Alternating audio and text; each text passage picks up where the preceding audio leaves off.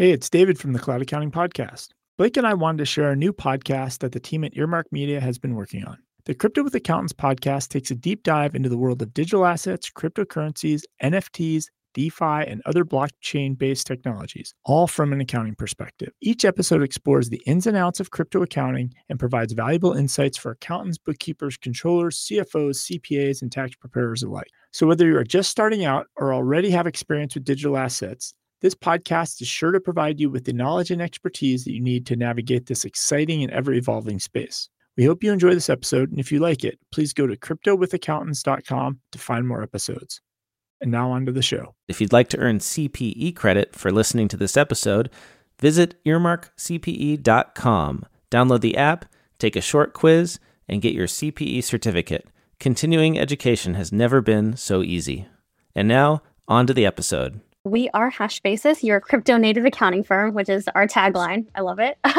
But we're helping companies with their crypto accounting and bookkeeping, and also helping them get set up onto subledgers like Bitwave, for example. And also we're doing individual crypto tax as well, which does also involve a subledger. So we're kind of doing both of those right now, just kind of seeing like what the market is out there, what's the demand for that. But I do eventually see us specializing more in business crypto accounting, like more enterprise level. Because I love US GAAP. I think it's awesome. And I really just want to implement subledgers and help clients get their books in order. Welcome to Crypto with Accountants, CWA powered by Bitwave, where we talk with technologists and crypto enthusiasts as we discuss current events in economy, politics, technology, and digital assets with thought leaders from around the world, hosted by Pat White and Rafael Casas. Today we have a fantastic guest and our dear friend, Mackenzie Patel, CPA. Mackenzie is a CPA and the CEO of HashBasis, a crypto-native accounting firm. Her list of accolades go on and on. It's really, really interesting background, but she and her business partner, Courtney, started HashBasis to share their crypto accounting and tax expertise with the blockchain industry. She also does accounting for Deorg and the first DAO to be incorporated as an LLC in the US. Mackenzie is based in San Francisco and loves hiking around Angel Island. Definitely want to know more about that, but Mackenzie, thanks so much for joining us. We're super honored to have you here. Of course. Thanks for having me on. I'm really stoked to be here. As you know, I love talking about crypto accounting. It's like my favorite thing. So thanks for having me on. Hiking Angel Island is awesome, actually. I didn't realize that was part of your bio, but Angel Island is spectacular. It's such a like underappreciated little part of the Bay here. Well, Mackenzie, thank you so much for joining us today. I'm so excited to chat. So why don't we start out? Just tell us a little about your background. I mean, you know, what got you into accounting, and then we'll parlay that into what got you into crypto accounting. Sure. Yeah. So I don't really have a super exciting story about how I got into accounting. I mean, you don't like grow up and you're like, oh, I want to be like an accountant when I'm older. Like I wasn't saying that. Like I wanted to be a chef or an architect. No, I want to be a paleontologist. So, you know, see how well that went. Well, there might be some parallels there, but yeah, I definitely did not expect to land in accounting at all. I'm actually starting University of Florida. This is actually back in 2015, and I started doing electrical engineering. Now, when I say started, I started as an engineer. Yeah, but I started summer B, so it wasn't even like I switched right after summer B into accounting. So I really didn't take any engineering classes. I just went in technically as that. Mm-hmm. Oh, it's funny because I actually say that accounting and engineering have a lot of things in common. The things that always stand out to me, and we said this on one of the earlier podcasts, but like both engineers and good accountants have a very highly tuned sense of what to be OCD about and what not to be OCD about. There's this really interesting thing there of like engineers themselves have this level of materiality with which we approach problems. Like at some point, getting to sub-millisecond timing on something is the phrase, you know, the juice isn't worth the squeeze. And that's the same thing with accounting. Like at some point you're $100 off, and like, you know, you could spend a week trying to figure that out, or you could literally, you know, call it immaterial and move on with your life. And I always find like that relationship. But then on the big stuff, you have to be incredibly OCD, incredibly process driven, incredibly like resilient about everything you're working on. So I always find a lot of overlap between those two. Yeah, I completely do as well. I think you use the same parts of your brain for both accounting and engineering. And so my whole thing was that I didn't want to program at all. I did, it's called FLVS, Florida Virtual School in high school, and I did AP programming. And I hated it because it was all online. I learned nothing. And so when I went to college, I was like, if anything, I don't want to program. Now fast forward a few years later, and like I was like programming on Codecademy. And so I was like, I could have been a developer. But anyway, so I switched to accounting because my sister's boyfriend at the time, now husband, was doing accounting also at University of Florida. So I was like, we get along. If he likes accounting, maybe I'll like accounting. And so then I just switched. And then freshman year, and from there, I just did it the rest of college. I don't often talk to people about this, and this isn't. Did you immediately love accounting? So let me sort of put this in context. Like the 101 level classes for computer science are washout classes. Like it is, when I took it, it was C, which, I mean, it's not that it's like the world's hardest language, but like it is a very difficult language to program in if you've never programmed before. So like the 101 level for computer science at SC was incredibly washout. I mean, it was like 40% people would wash out. By 102 it was a little bit better, and then the rest of the classes were just normal classes. Is accounting kind of like that? Did they try to wash you out, like make you do, give you the green visor and these enormous books and make you balance like 10,000 transactions, or like is it actually a pretty friendly course? No, I wouldn't say it was friendly at all. It's called the first class was financial accounting and reporting, so FAR 1. And yeah, it was definitely like we called it a weed out class. Like a ton of people just failed it. So actually, that was my first exposure to accounting, and I loved it. I was like, this is great. Like I get I didn't really understand debits and credits at first. I was like, credit card, debit cards, like that's what I was thinking. And then one day I was like, wait, these are arbitrary. This doesn't mean anything. And then that's the point at which I kind of understood accounting. I think every accountant goes through that point where they realize that debits and credits are arbitrary, and then everything in the world starts making more sense. That's basically what happened to me. Yeah. So I just loved it kind of right from the beginning. And then especially like in later on, and then also in master's when I did that program, it just got really fascinating. I love mergers and acquisitions class. That was great. Like our tax research class. I loved all that, IT auditing. So I kind of found my home. I never thought of course there's a mergers and acquisition class. So totally. You got exposed to intangible assets very early on in your accounting career, which will then deal with your later life getting into crypto. Yeah, and I think I got really lucky because my IT auditing professor, it was literally one or two classes about blockchain. Like he introduced the concept to us. No, seriously? Yeah. So this was back in probably like 2018 or 2019. And he gave us like an overview of what blockchain was. And then I actually had a class project. And now that I think about it, it was actually really like forward thinking of him. It was like, what do you think crypto assets should be classified as? So I was like, is it intangibles? Is it inventory? Is it like some kind of financial instrument? And so I was doing this back in like 2019, but I didn't really think anything about it. I was like, this is cool, but this is never going to apply to me. Like I didn't love crypto. That's so interesting. Then. It's funny because in retrospect, it's incredibly obvious, but I actually in computer science, there are blockchain courses everywhere, but it never actually occurred to me that there'd be blockchain courses in accounting, but of course there would be. It's the new hotness for accounting. So you obviously knew what Deloitte had said at that point. What did you come up with in your analysis of digital assets? Oh, that's a great question. I was asking you to remember a class from 5 years ago or whatever. Right.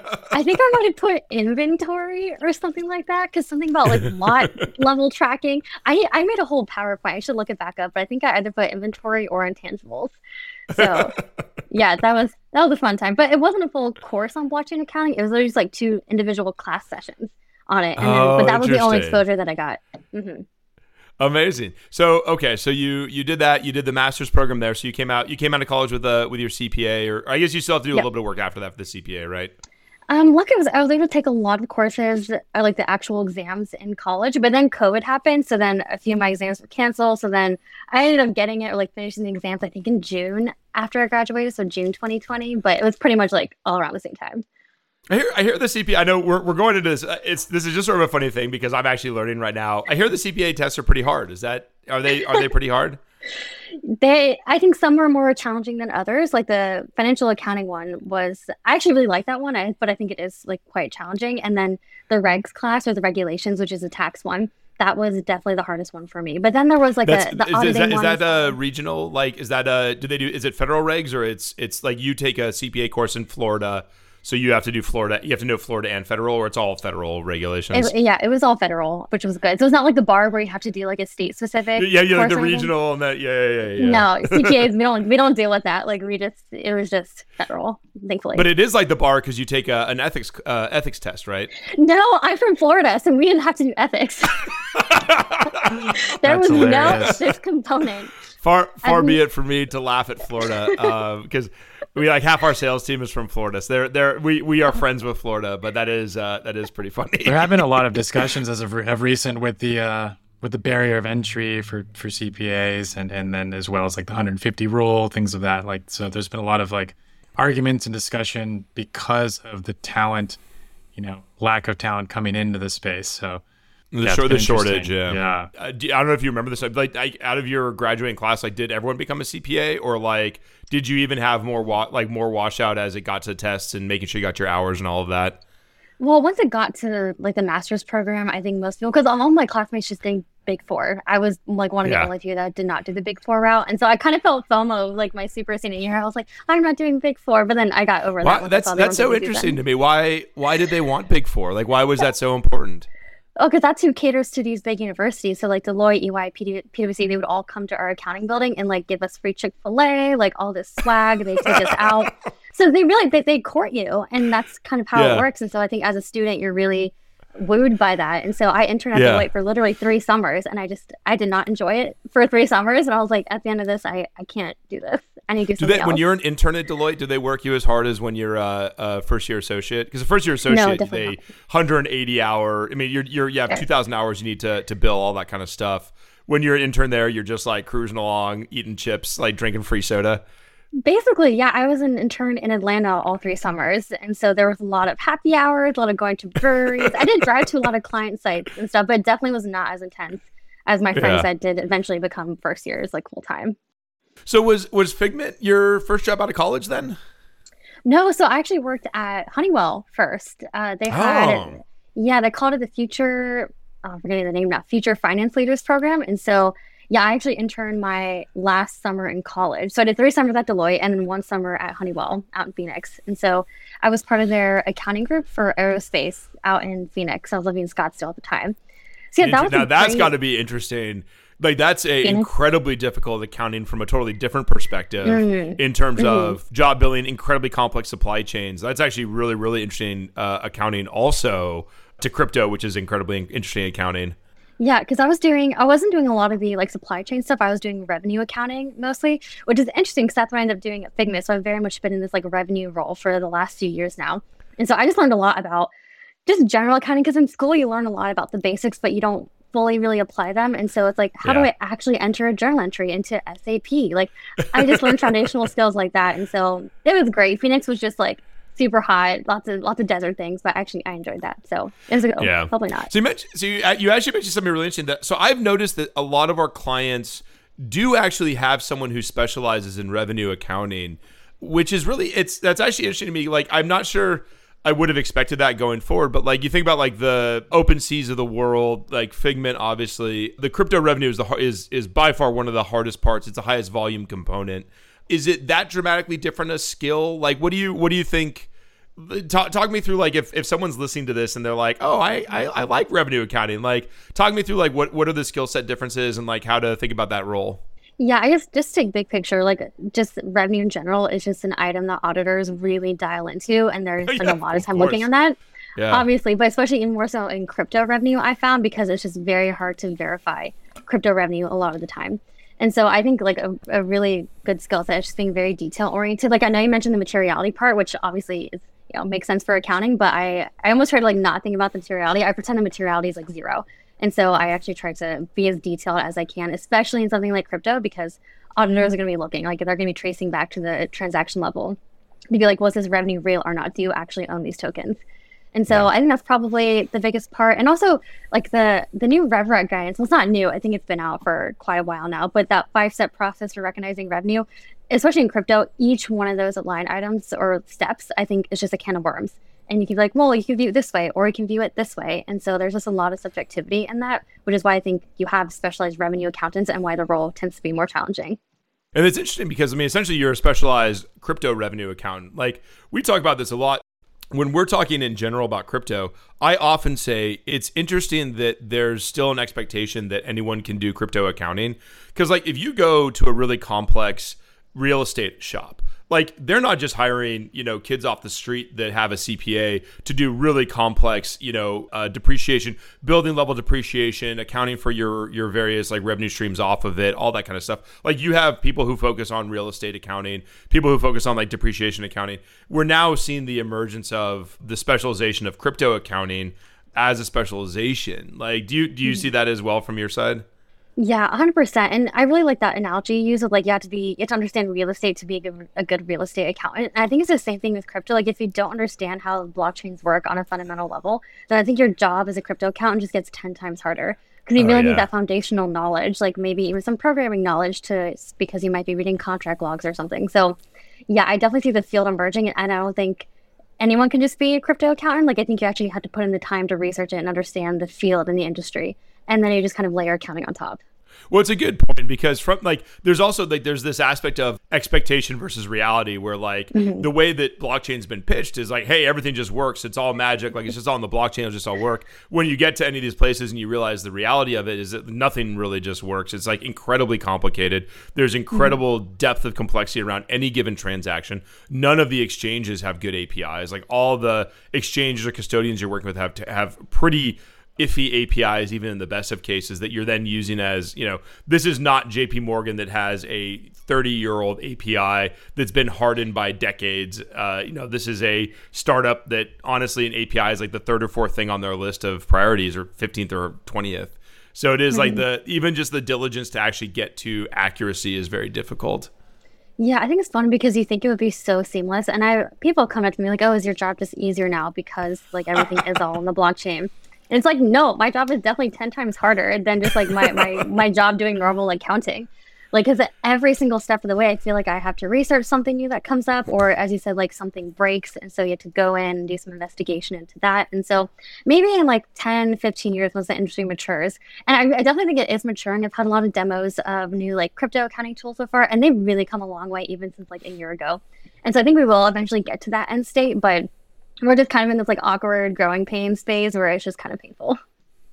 Yeah, I think it'll be interesting to see. I mean, even, we think about that a bit. We have a lot in terms of like, when do we hit that inflection point of that this goes from being harder to being easier? The new FASB guidance will certainly help with that in some ways to sort of like get rid of some of the more complexity around like some of the stuff. Although even the new FASB guidance doesn't get rid of impairment. It just limits what's getting impaired. So like we're going through this phase of like more complexity before we get to less complexity actually, which is super interesting.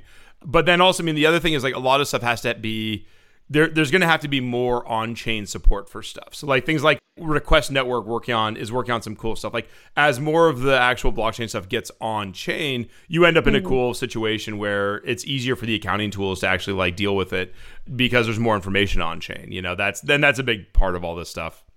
Yeah, it's funny you mentioned Request. I had a call with them earlier today where we were getting a demo. And they're one of those products where I think they've done a really fantastic job growing in the last, year or two.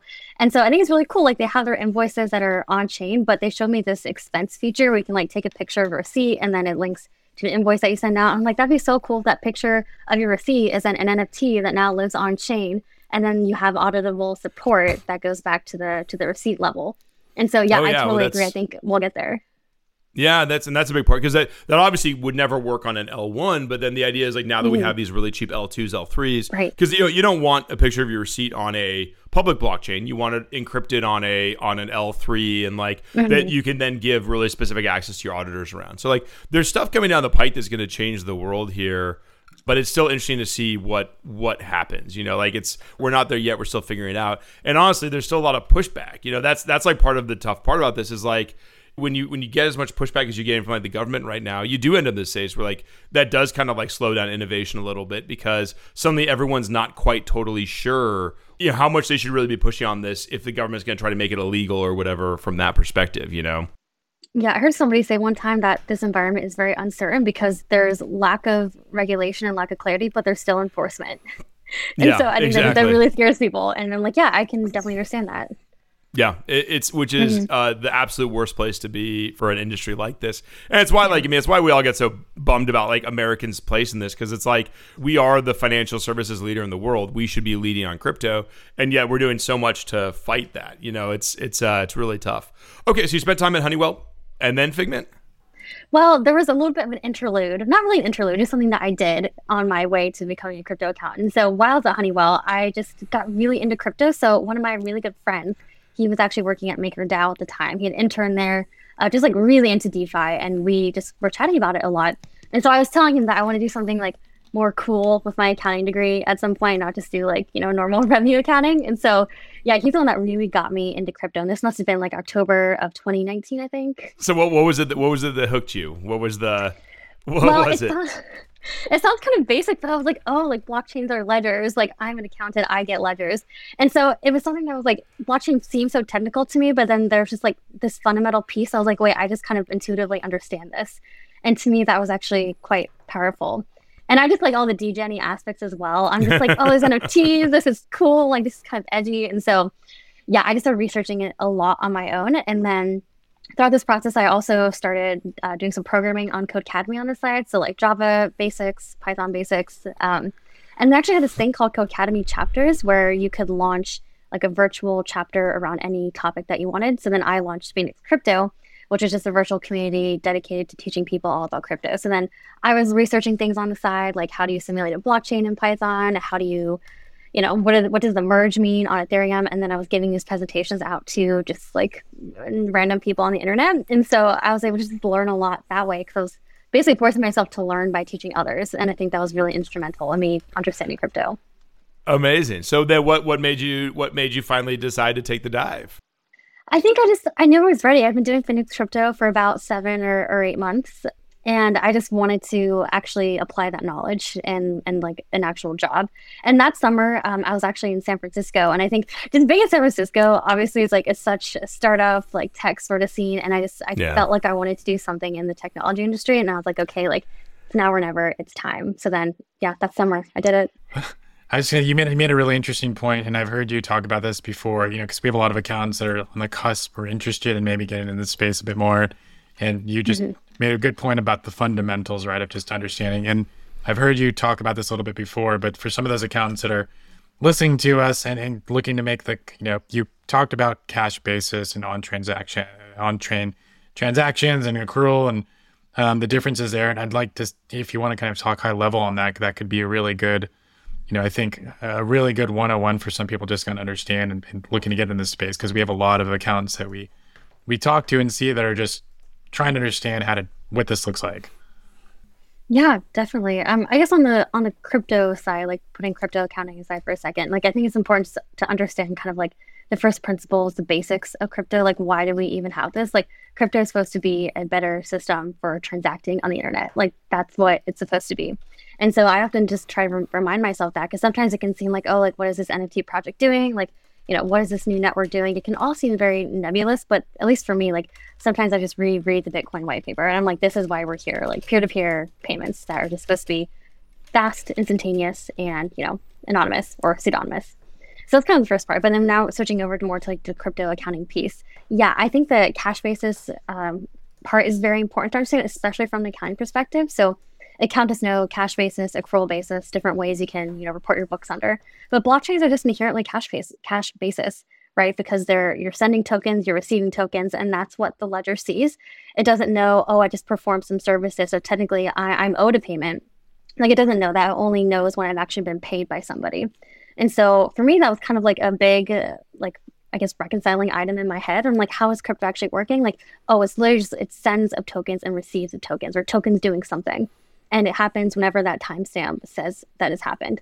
And so I think that's just the gap between what, US GAAP or accrual-based books are supposed to be and then what's happening on chain. And that's where a lot of my job, like a lot of my work that I do, is just trying to always reconcile those two.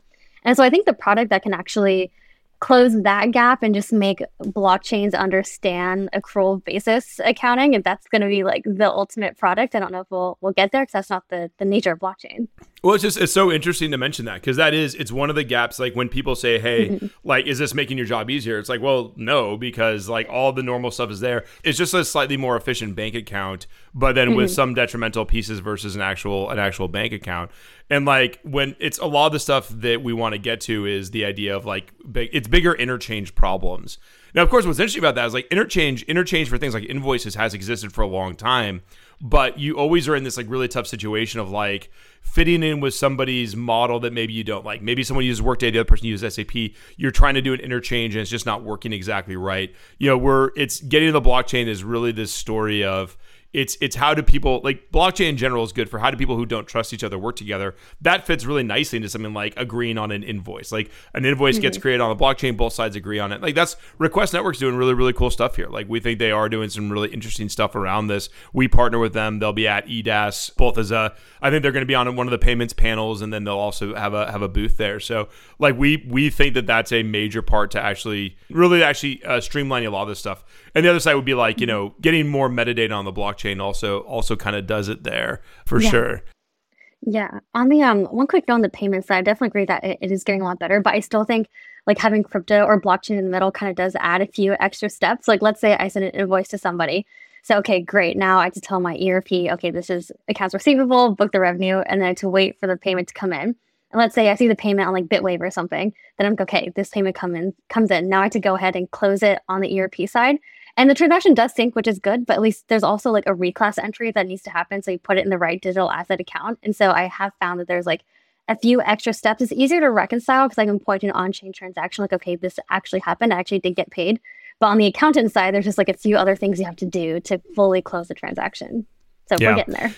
Yeah, no, it still is a project, and there's still is a lot of complexity there too. But I think where it's going to change would be once we start to see, because honestly, where we don't want to be with crypto in my world, and I'd love to hear your thoughts on this, is like we don't want to be. There's an example, and it's I think it's been debunked, but I still like using it. Of when one of the first cars came out, they put a stuffed horse's head on the front of the car to like A, make people more comfortable with the car, and B, make the other horses that were still on the road comfortable with the car. So it's this idea of like taking this new technology but just sort of using it like old technology. And we're kind of in that phase of crypto right now, which is like, yeah, if you're trying to replace your current ARAP ACH process by itself, like just take that really narrow slice of clicking the yes button on ACH, and you're trying to replace that with crypto, which a lot of the payment projects are doing right now. You're basically saying, hey, we have this enormous awesome technology that is really a groundbreaking new financial system and automation, but what we're going to use it for is like just replacing this little tiny narrow slice. I'm not sure that that's where you get the benefit. The benefit is when you start to codify actual contracts. Like you basically say, hey, how many times have people ignored their net 30 terms because at the end of the day, it's kind of a pain in the ass to do it. These are people you have to deal with every single day. You don't really want to be too confrontational. Like how often do you really worry about that? But if you can enforce that at the smart contract level, either like a net 15 bonus for paying or a net 30 plus penalty for not paying, suddenly you actually have self-enforcement of things like your net payment terms, and you can add more stuff like that in terms of streaming payroll or streaming invoices, better use of the funds while they're sitting in this escrow. So you even get this thing that like you can start to change the way you think about payment terms, where like you have to deposit the payment on the 1st, but we don't actually have access till the 15th, and you have like more, and then it's accruing interest or something in that interstitial period. That's like what I get really excited about around payments is when we're not just paying between two people and like replacing ACH. Mm-hmm.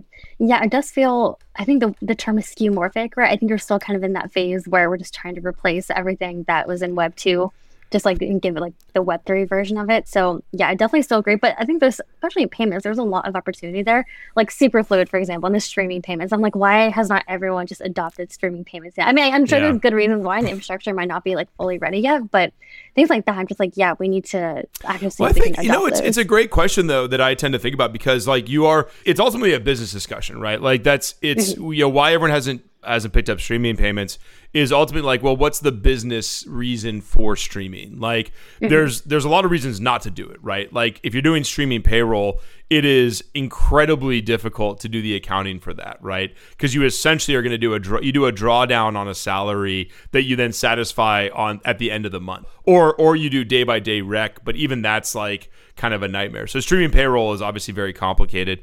Streaming invoices are complicated. So the question, this ultimately has to come down to the business, which is like, why does the business want streaming? And honestly, where I kind of come out of this, like, I'm not sure.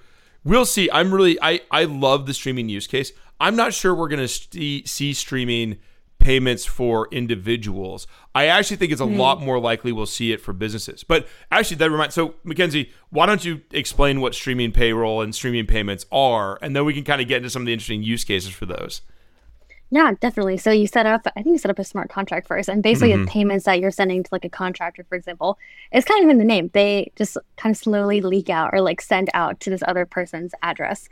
And so instead of having to wait for your paycheck at the end of the month, you can just receive payments, every hour, every day, or I think whatever the cadence is that you set up. And so it's better for the person receiving payments because they can actually have access to their funds right away. They don't have to wait. Nothing's uncertain about it. But definitely agree on the accounting and tax side. I just was thinking, how do you withhold taxes on a streaming payment? That sounds very complicated. But that's the only thing. Yeah, when we have folks doing it, we basically do it as a draw, in particular for withholding employee payroll, because you basically do it as a draw that just satisfies over the course of a month. But what comes, where you get really interesting there is then you start to see there are really interesting things that come out of that. So essentially, if I set up a streaming payment for you, so let's say we do some services and I'm going to pay you 100 ETH over the course of a month, and I do that as streaming. I mean, essentially, it is depending on what month you do it, like it averages out to a net 15 payment. And so the question is it averages out to a net 15 payment, but with earlier access to some funds and collateralizable access to the full amount. That's what becomes really interesting here. So it's we have to go to the second derivative of use cases here, which is okay, if I just do net 15 on the 15th day of the month, I suddenly get a payment. That's great. But if I am sitting on the full amount is in a smart contract and I am slowly getting it on a day-by-day basis, I have earlier access to cash as the payee. B on the other side is that I actually, as the payer, I am able to earn interest on the amount past the 15th. So there are real reasons to want to kind of sit on it. And I now have a record of my payments. I could potentially use some of that as, if I'm the payee, I could use as collateral. I can say, hey, this contract is mine. You can see exactly how much there is in this month. I could borrow against it a month out. And that could be enforced on chain as opposed to, through contracts, through factoring and things like that. So I don't know. It has to ultimately be driven by something the business wants, not just by how cool the technology is. Right. One thing that just came to mind, from the payer's perspective, the person actually sending the money, then you just have a constant stream of gains and losses as well. So I'm just wondering how does one calculate that? How, what's your cost basis for those assets that are just streaming out? 100%. Yeah. Because you basically... You turn it into it's a variable amount of money going out. So you've sort of struck a price, because what you do is you probably would want to book it when you move it into the smart contract to pay for that month. That's when you would kind of book a payment going out or sort of thing. But realistically speaking, you actually are picking up a 4x delta every single day as you relieve it. You're picking up a 4x delta off of it. Yeah, it's how do you track that? Yeah. Super, super interesting. This is the fun stuff about crypto accounting. I mean, it really is cool. More people should do it. It's constantly changing every hour, right? I mean, so what are resources that you go to kind of stay up to date on things and keep you up to date? Yeah, I don't do as good of a job as I should, especially on the crypto news part. I'm definitely still trying to get better at that. So I get the Bankless newsletter just on the crypto news side. I have crypto Twitter, so that's where I get my actual crypto news, and also just by talking to people in the industry is where I get most of it. But on the crypto accounting side, it's more, I don't know what the FASB really tweets about crypto, so I don't really go to Twitter for my crypto accounting news needs. But a lot of guides are being put out, especially by Big Four. I know KPMG has some really good guides on NFTs and staking rewards. All the Big Four, they just have here's a practice aid for this type of crypto activity. My favorite one of all time is the AICPA's accounting for and auditing of digital assets. That thing is my favorite thing. I read that so many times at this point. It's just got really good use cases and examples. How is that? Because that's been around for a long time. How's that aged? I haven't looked at it for a while. Well, they updated. They released a new appendix, I think a couple months ago. And so they are continually updating it. So that's just that was my first introduction to crypto accounting. And so I just hold it very near and dear to my heart. So love that one. Yeah, I guess. Have they got in? Did their appendix include anything about DeFi or anything like that? Or it's still kind of more basic level stuff? It's more high level, Staking, I guess. DeFi. I'm getting into. Yeah, I know, especially at Figment, they had a mining section, just mining, not staking. So I was able to use that, but it is still more fairly high level, I think. But yeah, and then also FASB had an exposure draft that came out. The IRS just came out the new notice about NFTs and collectible rates. So just going to the actual source and seeing those things come up, like I just read those. Did a new? I must have missed this. A new item came out on the NFT collectible rates. Yeah, so I forget what, I think they just put out their a request for comment is what they asked for, and so for certain NFTs they will be taxed at the 28%. But they have this thing called a look-through analysis. So basically, you have to look through the NFT to what it's actually doing, and is the underlying like right or assets, is that considered a collectible? Is it like a coin? Is it a work of art? And like, what are your rights with regards to that? And if so, then it gets a 28%. I think that's the way everyone's been doing it up to this point. Is you do a different treatment for a Bored Ape than you do for a realty NFT, like a token that grants you rights to a house in Atlanta or something. Like those are apps, or a Uniswap liquidity pool. Like that's obviously a different kind of like use case than a Bored Ape or something. That's good. That's good that they actually finally codified that. Mm-hmm. Yeah, so that's why I think NFTs are so fascinating, because like you really have to understand like the exact collection or project and like what's the underlying right that this NFT is giving you, because that can totally change the accounting, or at least like the tax treatment. So it's like you really have to be kind of sharp about what's going on with the collection. It's a fun part. I mean, it's a fun part of this is just sort of keeping up on all the things that are happening as the world matures here. It's like, oh, this changed. All right.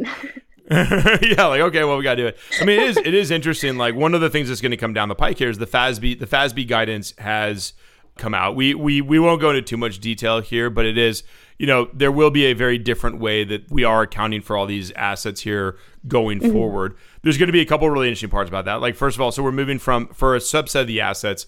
Well, Mackenzie, I don't know if you saw this part, but it'd be fun to talk about. Like, so for a subset of the assets, you're going to be able to move to fair value. There's carve-outs on that. So things like governance tokens may or may not be carved out. NFTs are obviously carved out, whereas the NFTs you still would impair. Governance tokens you still impair. The one that was really a really nasty carve-out is the wrapped tokens. So I saw that. Yeah, so right now they're saying that you will be able to fair value treatment for ETH, but WETH will be impaired. What do you think about that? I mean, based on their definition, it makes sense. When you have WETH, it gives you an underlying right to then redeem it for ETH. So it does adhere to their definition. But at the same time, it's like, my gosh, they're like the same thing. Like, so like, why do you have this different treatment? But it makes sense. And then there's also like STE. So I think all these derivatives are not going to qualify for the fair value treatment, but it's just going to make the accounting really confusing and kind of hard. Like if you get a balance sheet and you see ETH and then you see WETH underneath it, and you're looking at them under two different valuations, like that's just kind of confusing for the reader. Two different valuations, two different spots, two different parts of the balance sheet. Because essentially, digital assets are going to move up the balance sheet. WETH or ETH and Bitcoin move up the balance sheet. WETH will stay at the bottom of it. I mean, it's a really interesting. Yeah, that's really interesting, also. Yeah, so I think, I like the disclosure parts that they mentioned. Like, the disclosures have to get a lot more robust, and then they'll be able to see, like, maybe ETH and WETH next to each other. Here's the cost basis, then, like, here's the fair value. So I think that is good, but, I mean, it'll keep accountants like me employed, so I guess that's good from that point of view. Yeah, but also, it'll get, like, because we're rolling out, as part of our, like, inventory views, we're rolling out the ability to have segmented. You can actually select what tokens you're fair valuing, what tokens you're impairing. So that's going to be fun, I guess. I don't know. We'll be announcing that at EDAS and showing it off, but... Oh, that's exciting. See, that sounds like fun to me, Pat. I'd be like going through each asset. What is it? Like, I'd like that. The thing that is going to be really tough about all this is that traditionally most of our clients have treated ETH to WETH as equivalent. What becomes really hard about that is that the important part of that is that when you trade ETH to WETH, you don't pick up a gain or loss. And most people agree with that. Like, it's taking a stock and it's handing it to TD Ameritrade and having them hold on to it in a lot of ways and giving you a promissory note back that you then go and sell. I mean, that's from a very, very like direct reading of like how this actually works on the blockchain. But suddenly you're actually not going to be able to do that. So suddenly if you do have to impair WETH but not ETH, suddenly that actually has really major ramifications, because suddenly that means you cannot treat ETH and WETH as the same item, and that means you do have to do a gain or loss, and that's potentially for some of our clients that's millions of dollars of gain or loss on that. Yeah, I think that really sucks. Probably more aligning like accounting to the tax treatment, because I think the IRS said that like wrapping tokens is considered a taxable event. So I guess in that sense, like they are more aligned, so we don't have this wide of a gap between what GAP's saying and then like what the IRC is saying. But still, yeah, it's probably not. But even that one is super interesting, because like if the IRS were really to sniff at that, like, does the IRS really think that you can wash trade by going from ETH to WETH and back? Like, of course they don't. Like, that's it's one of those really funny things where maybe at first blush that seems good for them, but when they ultimately get into this and they ultimately look at like the real monetary pieces of this, they definitely they don't want you to be able to wash trade that way. They do want you to treat that as the same asset. Is my prediction on these things. So we'll see. I'm still waiting for watch trading to be, I guess, outlawed by the IRS. I think you can still do it with crypto, but I think that's going to go away at some point. Well, it depends a lot on how you read. Like the statute itself is unclear, and it does reference security. So it relates back to like if you think crypto is a security or not, and all these other things. So like we talk to a lot of people who do in fact think that wash trading is illegal today or whatever against guidance today on crypto and do not recommend doing it. But the most recent guidance they gave is that all you have to do is wrap and now it's okay. So it's a free get out of jail free card on wash trading. So for those listeners out there, can you guys explain what wash trading is? Just so maybe not familiar with it. Mackenzie, take it away. Yeah, so you have an asset and then you basically trade it into something else to realize the gain or loss. Well, you want to do it to realize the loss. To realize and then the you loss, just and then you just buy back the original asset. And so you're taking the loss, but you're still ultimately in the same ending position. And I think the government is, I mean, the way that the regulations are written is it's actually incredibly penalized pretty severely when you wash trade, if I remember correctly, because basically you lose. Mackenzie, you'll have to remind me of this. I'm sure there's some regulation for it, but you have to use the higher cost basis on the go or the lower cost basis on the go forward period without recognizing the actual loss. So like you end up getting penalized when you do wash trade. You don't, and it resets your date. So you take the worst part of trading, which is to change your long term versus short term, and then you also get the worst of the cost basis without actually picking up the underlying asset change. But I could be remembering that incorrectly. Yeah, I'm not exactly sure about that, but I can see them doing the same thing with crypto because it'd be fairly easy to just now your cost basis is lower, I guess, and now you're long term or short term. So I can see that. And so this has been a debate. Like if you ever have used the tax loss harvesting product, if you do your retail taxes with crypto and you go, they all have tax loss harvesting. They tell you to tax loss harvest. Generally, when they're speaking, it is the way that. Yeah, you just have to be very thoughtful about how you're going to do it. So, like, if all you do is sell and then rebuy, there's a very good chance that A, that's not okay today. B, that won't be okay tomorrow. C, even if it is okay today, the IRS tomorrow might decide that it's not okay, and that they can do retroactive law, like regulation changes around that kind of stuff. It's something you have to go back and redeclare it. But then honestly, if you're very thoughtful about it, there are ways to get exposure to it. Wrapping is one potential one, depending on your reading of the rules. Going to liquidity pools is another potential way to get to tax loss harvest, where you maintain exposure to the underlying asset, but you have really dramatically changed the shape of the asset. Yeah, I don't know. It's going to be interesting. It's going to be super interesting. We'll see. One thing that's come up recently is, I guess on the topic of tax loss harvesting is donor advice funds, because I know Fidelity has their donor advice charity fund for crypto, which is actually really cool. So you can just donate your assets and then you can realize the loss if you want. But then the charity just has their fund, which is tax free. So that's also interesting.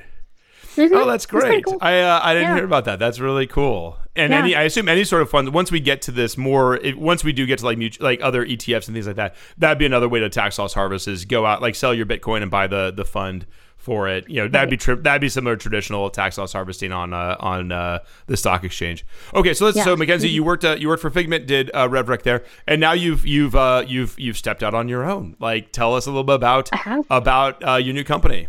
Yeah, so we are Hashbasis, your crypto native accounting firm, which is our tagline. I love it. But we're helping companies with their crypto accounting and bookkeeping, and also helping them get set up onto subledgers like Bitwave, for example. And also we're doing individual crypto tax as well, which does also involve a subledger. So we're kind of doing both of those right now, just kind of seeing like what the market is out there, what's the demand for that. But I do eventually see us specializing more in business crypto accounting, like more enterprise level. Because I love US GAAP. I think it's awesome. And I really just want to implement subledgers and help clients get their books in order. So that's a little bit of a Hashbasis. What subledger are you guys using for the retail side of things? A mix. So we use Coinly quite often, especially if customers have a Cosmos-based activity, because Coinly actually has a native integration with both the Osmosis and Cosmos, which is awesome. And then the other ones, I think those are only two, but they at least like pull in the pricing for like Juno or Stargaze, so at least it recognizes it. So we use that, CoinTracker, TaxFits. Those are the main three that we have been using. I saw Token Tax the other day as well, but that hasn't been as popular as the other three. Yeah, and you think Coinly is sort of one of the better ones that's out there? I think so. Yeah, I think I just started using it last year because I was doing some personal crypto tax on the side, and so I'm just very familiar with that software. But yeah, a lot of the personal ones kind of give you the same results. For me, it's more about like how user friendly is it, how fast is it, is it actually pulling accurate pricing, things like that. Yep. Amazing. And how do people find you and get in touch with you? And are you guys taking new clients, I assume? Sure, we are. Probably not until after tax season, though, because we're already fairly booked. We got our hands full, which is crazy. So we just launched like a month and a half ago. And I'm like, Courtney, who's my co-founder, I'm like, I don't know if we can take anybody on until after tax season. So hit me up after April 18th. We can find us at hashbasis.xyz. And then also, we're the same thing on Twitter. And yeah, my email is just my name, Mackenzie, at hashbasis.xyz. Awesome. And then you also brought up your EDAS, our benefits, those that don't know, Enterprise Digital Assets Summit that's happening at the end of April, April 25th, right before the conference Consensus in Austin, Texas. And you'll actually be speaking there, which we're honored to have you. So I'd love to, let the audience know what you're going to be talking about and they could come and meet you. Yeah, give us a sneak preview. Sure. And also, I love EDAS. I was there last year, so I'm so honored to be back. It's really the best conference for crypto accounting, tax, anyone in like the financial space for crypto. So yeah, this year I'm going to be talking about, well, I think the title is going to be like, it's all about timing, accruals and deferrals in a cash basis blockchain world. And so basically just trying to, diving more to what we're talking about, cash basis versus accrual basis, giving some examples of like deferred revenue, accrued revenue, what are the journal entries, like how do you even wrap your mind around it and start reconciling these two. So going to be all about that. And yeah, I couldn't be more excited. Well, and I'll give everyone the most popular session, or one of the most popular sessions last year was Mackenzie's deep dive into ASC 603. Wait, did I say that right? 606. 606, I'm sorry. AAC 606, sorry, it's been a long day already. All about how to do revenue recognition. So someone who's passionate about doing the deep technical accounting like reviews of these kinds of treatments. So should be incredibly fun. If anyone's interested, you can go to edas.live where we have tickets going out there. It's going to be a blast. It's the day before Consensus. So if you're already going down to Austin for Consensus, which I'm sure a lot of folks listening are, it's come out one day early, learn about it. Come out 2 days early, and we're doing a full certification course for Bitwave too. So you can get your Bitwave certified NFT, learn from 101 onwards on crypto accounting, and go from there. So, I'll be Mackenzie, there. Are you and Courtney going to be there? Yeah, we'll be there Monday. We have you. I assume we have you teaching the class, or No, I'm just a participant. I want to get that NFT. Actually, I think I already have it, but I just want to go to learn. So I'll see you there. I love it. That's gonna be an absolute blast. Well, Mackenzie, thank you just so incredibly very, very much for coming on today. This was delightful. I think this was the appropriate level of detail. Like we don't always get into like deep accounting details on a lot of this stuff. This was a great day to actually do that. Really, really fun. Thank you so much for coming on today. Of course. Thanks for having me. As I said, this is great. Thank you. We'll have you on. We'll have you on again in the not too distant future, and to do an update once FASB comes out. We're all like wrapping our heads around that. We'll do a little update on it and go from there. There'll be lots to talk about. That's for sure. We'll also be figuring it out, but we can figure it out together. I love it. Thanks again, everyone. Thank you for listening, and hopefully we have you on soon in the near future. And looking forward to seeing you at EDAS. Thanks, everyone. Have a great rest of your week.